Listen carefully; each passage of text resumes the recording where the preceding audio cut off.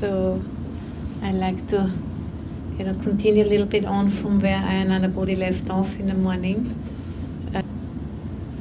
About staying with the practice, whatever, we are meeting, and sometimes, it can be that we meet certain phases in our practice where we really feel like we come to something which is, we just don't know what to do with this, and all our accumulated, past knowledge and experience and so on just doesn't.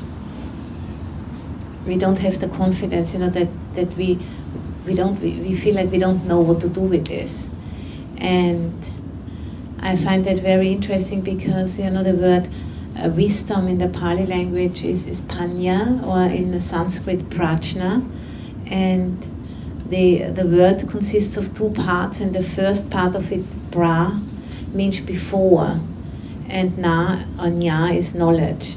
So wisdom, actually, the word wisdom itself means that which is before knowledge. Knowledge is, you can say, like a knowledge which we can accumulate through reading or through listening, through learning something. That's knowledge, but wisdom is not understood to be a body of knowledge, but it's the capacity, to have the mindfulness and to have the trust, that we are just staying with what is without escaping into stories which are always a certain amount of past, which we are putting on top of the experience. So panya or prajna means that which is before knowledge. So meaning, that we are with our experience directly, without interpreting it or judging it. And that's what the meditation is also, designed for, to strengthen our capacity to be with the experience without going off into thinking about it and, judging it as good and bad and want more of it, and I'm afraid of losing it, I'm afraid of it never stopping, and all of these things. So,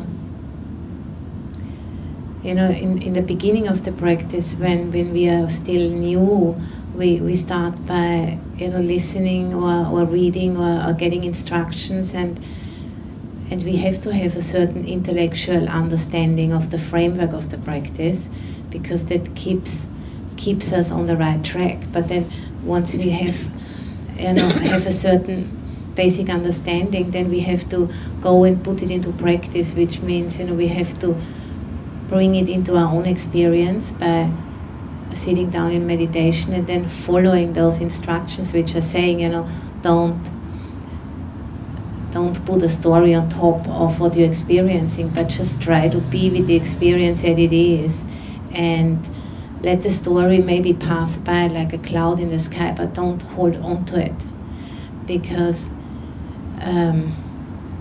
if we have that capacity to be with the experience as it is without escaping into a story about it, then it will open up and it will reveal itself for what it really is. And number one, it is impermanent.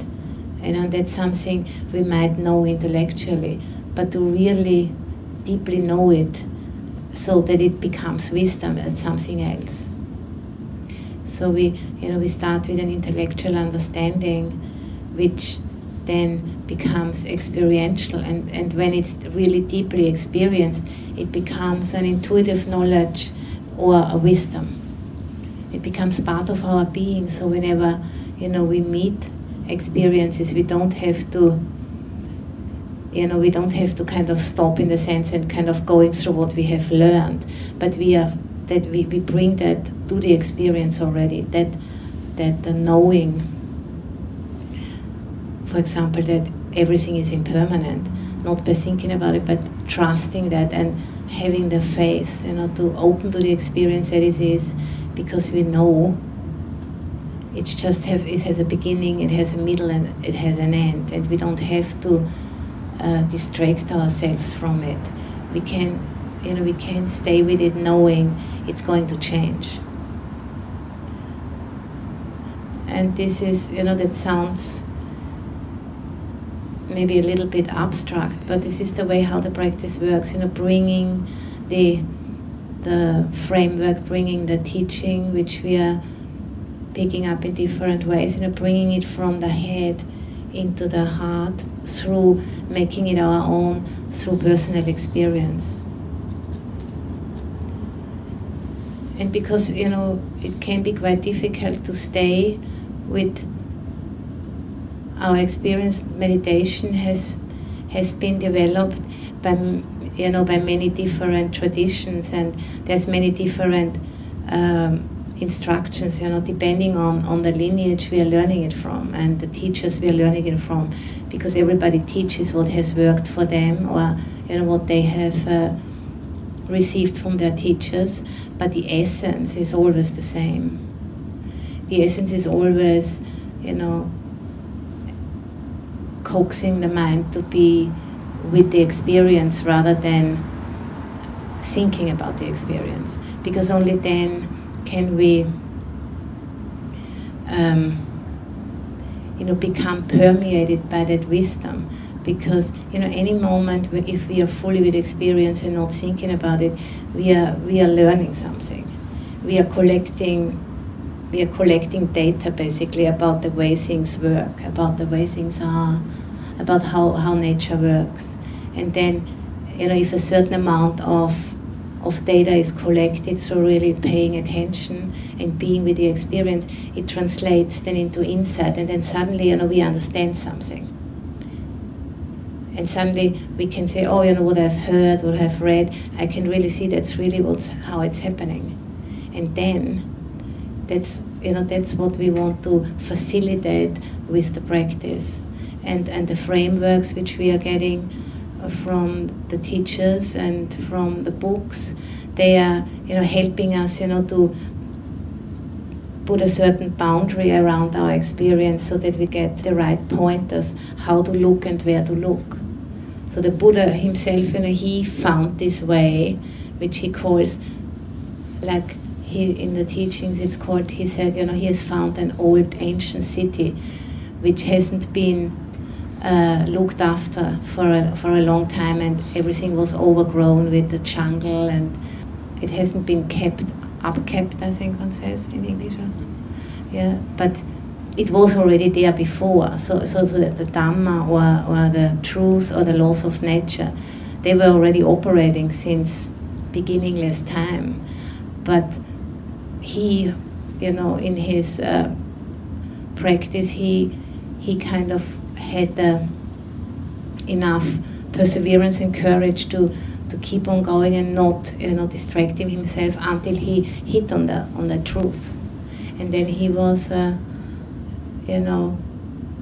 compassionate enough to share it with others, and today we have this precious teaching, and we can find that path to this ancient city much easier, because he has left lots of maps behind, and then there have been lots of teachers after him which picked up the maps and then kind of elaborated on them, and they had their own skillful means, how they would apply them. And in the tradition which we are coming from, in the forest tradition puts a lot of weight on meditation practice, and also on simplicity, and using, even now we are in the city today, but usually trying to go out into nature and using nature as a teacher, because impermanence is very much visible and beautifully coming to us through a forest. For example, if we go through a forest, we can see impermanence everywhere in a way which is calming and harmonizing the energies.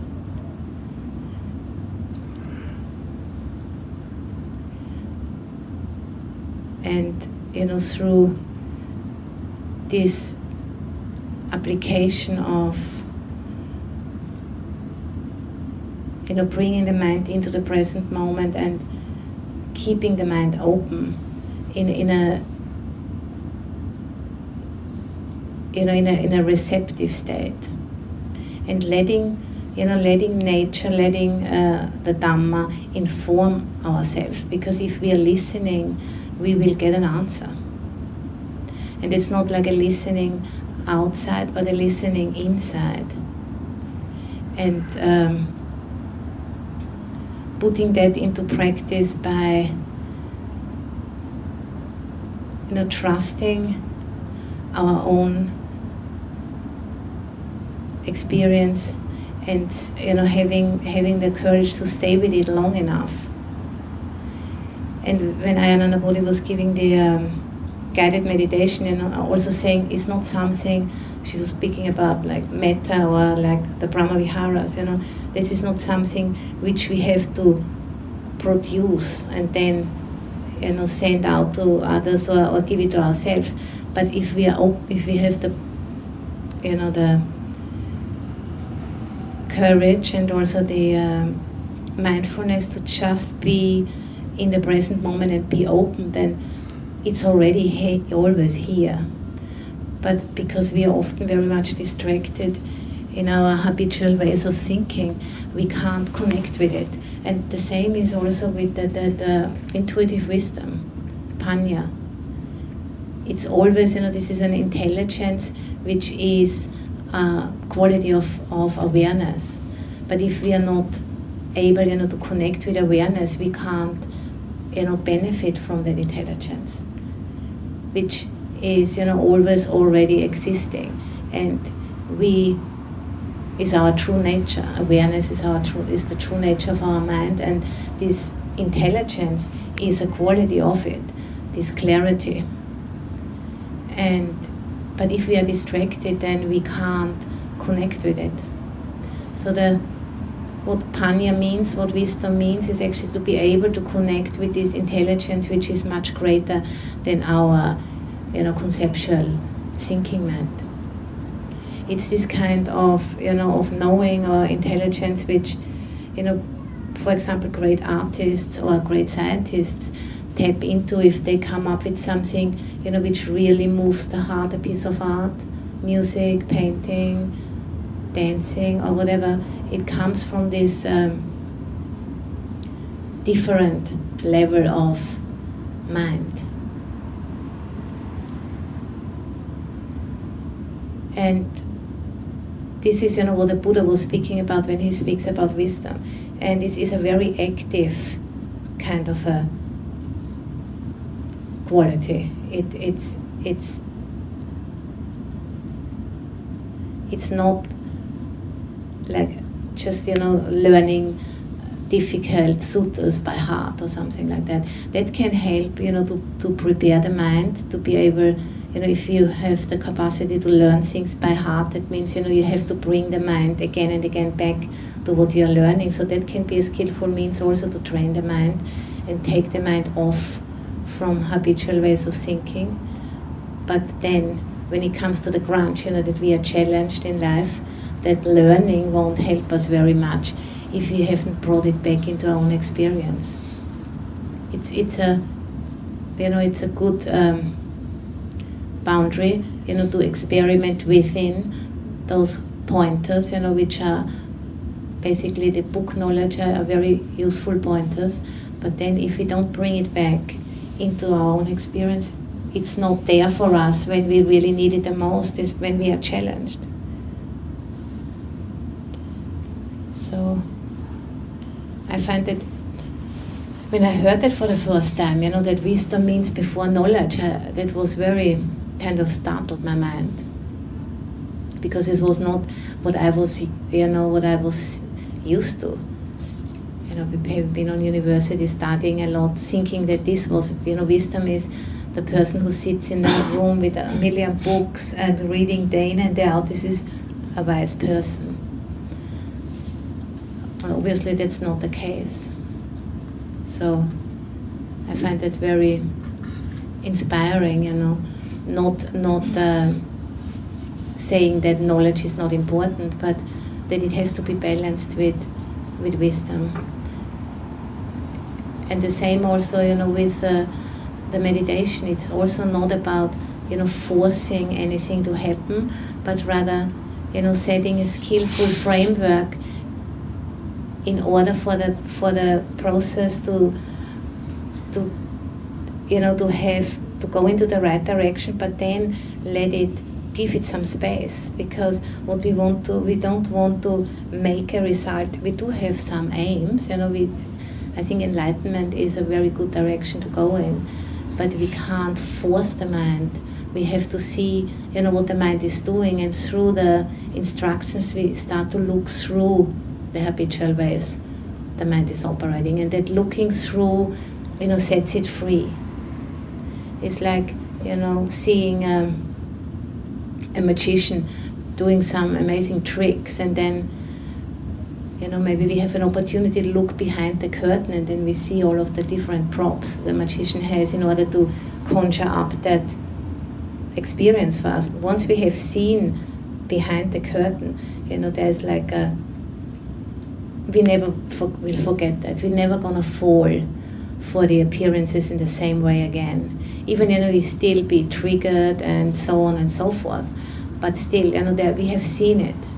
And there's a bit more capacity, to be with everything as it is, and also what it brings up in us, because we know there's more to this than just what meets the sense organs, the eyes, the ears, the nose, tongue, body and mind. There's more to this. And the instructions and the meditation are all about, helping us to unravel this net of delusion which we are spinning around the appearances, because those things they do really appear, but not in the way like that we think that they appear. And that's what that's what we have to go get behind, that story which we are putting on top of the appearances. And the meditation is all about, setting the stage in the right way, so that this deepening understanding is facilitated through the meditation. And then there's more and more capacity, to have space around our experience, and to pay attention more and more, instead of, turning away because it's too much. We can't be with it. It's like sometimes compared with a spiral, just going deeper and deeper and deeper into the experience, and through that going deeper and deeper into it, there is more understanding how it works, and then we have more courage to open even deeper up to it, and the vistas become bigger and bigger, and we see things more in connection, and we can see more like this is all a process rather than separate things which are happening.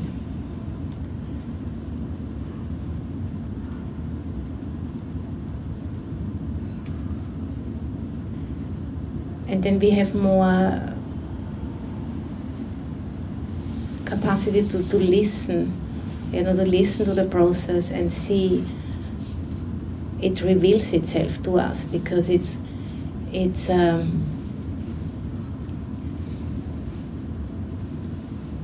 journey, which we are all on, and it's all about going increasingly into the depths of it, and seeing ourselves as part of this journey, and through this, things come more and more into perspective, and then there's more ease in flowing with the journey, however it unfolds, because we have that capacity to take things less personal. We don't feel so impacted by what's happening to us, but we have more openness to learn from whatever is happening. And then, it can be more a journey in the service of cultivating wisdom and compassion rather than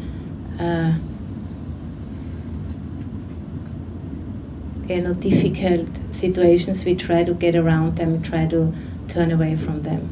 But we can see whenever there's a sense of struggle, this is like an alarm bell, going up for us. If there's a sense of struggle, look at it. Why is it like this? What is underneath? And trying to connect with it.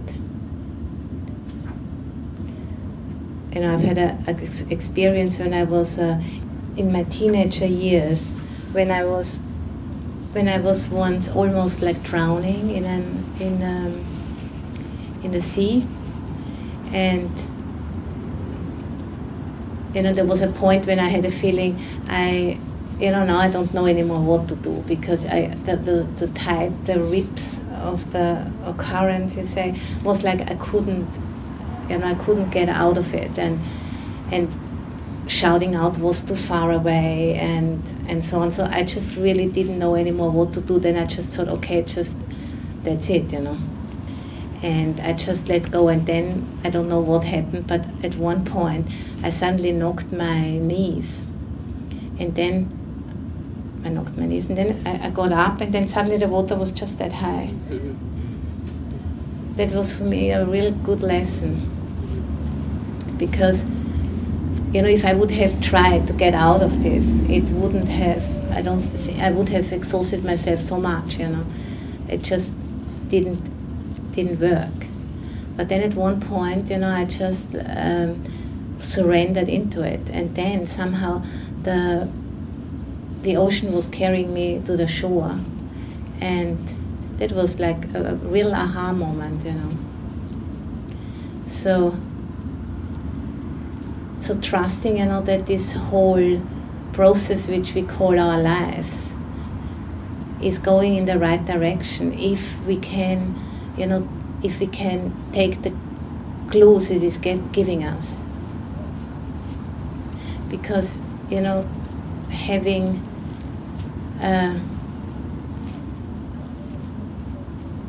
certain, ideas and dreams and so on, which we wanna, make come true in our lives, I think is a good thing. But holding on to them too strongly is a recipe for a lot of unhappiness.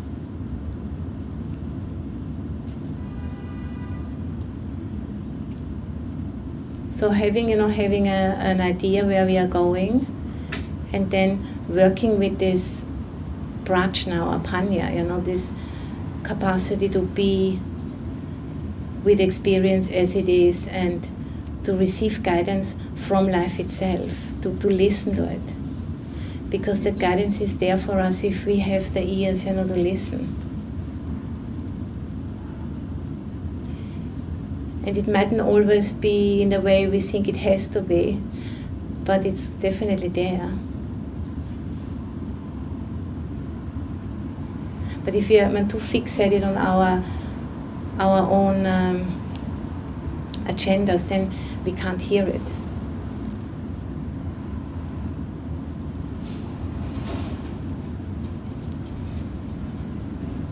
And I think, in this time right now, where there's a lot of, increasing awareness about climate change, for example, and there's a lot of, unwillingness to really, come into the truth of it and to really open to it, because there's this thinking we don't know what to do, and on a certain level we probably do not know what to do, because it's a huge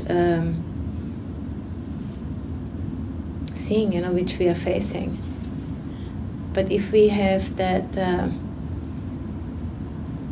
capacity, to balance with the practice of coming into the present moment and take guidance from life itself, I think we will be able to respond. And we don't know, what the results will be, but if we are training ourselves in responding in that way, then whatever the results will be, it's going to be a good thing, because we have trained ourselves in opening the mind to it.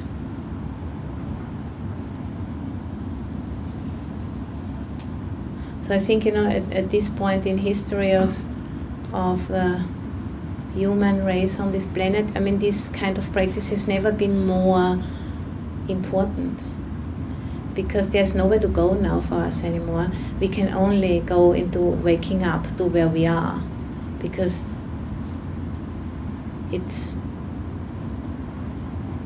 things have, developed in a way there is no escape from this. But only a fully coming into the present with what is. That's the only way how we can go forward with it. And I find this is also a very great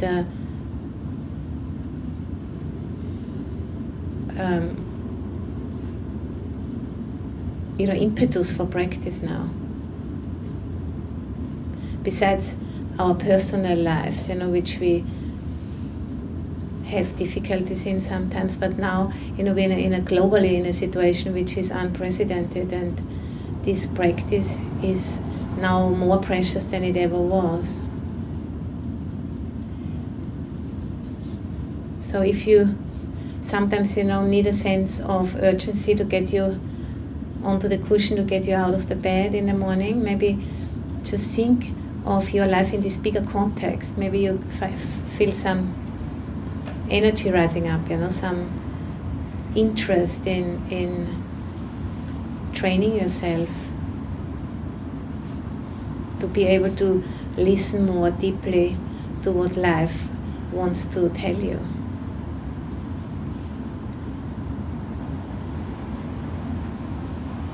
And then, being able to share that with others through the way you are.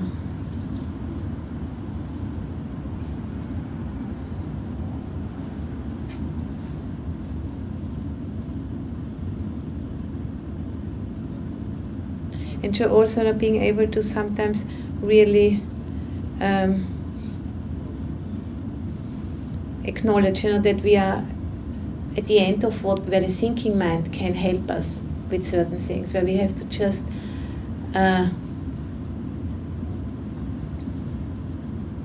come out of trying to think our way out of a certain difficulty, and just admit, we just don't know, and just being with that not knowing, which can open up a space for something new to arise and come forward.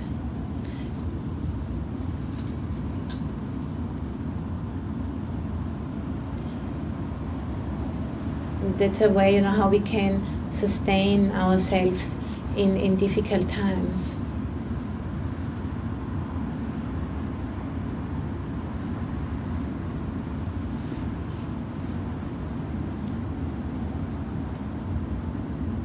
And also, not knowing that we are not alone in this. This is something we all share. It's the same like that we have this capacity of applying wisdom. It's all. This is a skill we can all, train ourselves to be more proficient in.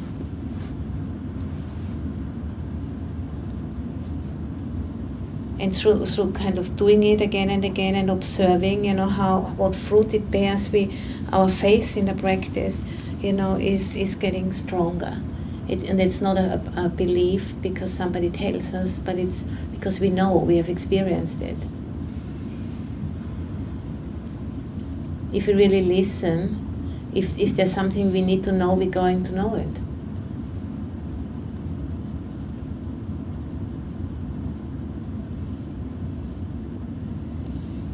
And then, experiences which are really difficult, they turn out to be, great opportunities for learning and for growing and and developing compassion also, because we know how it is, so we know we can meet others there as well.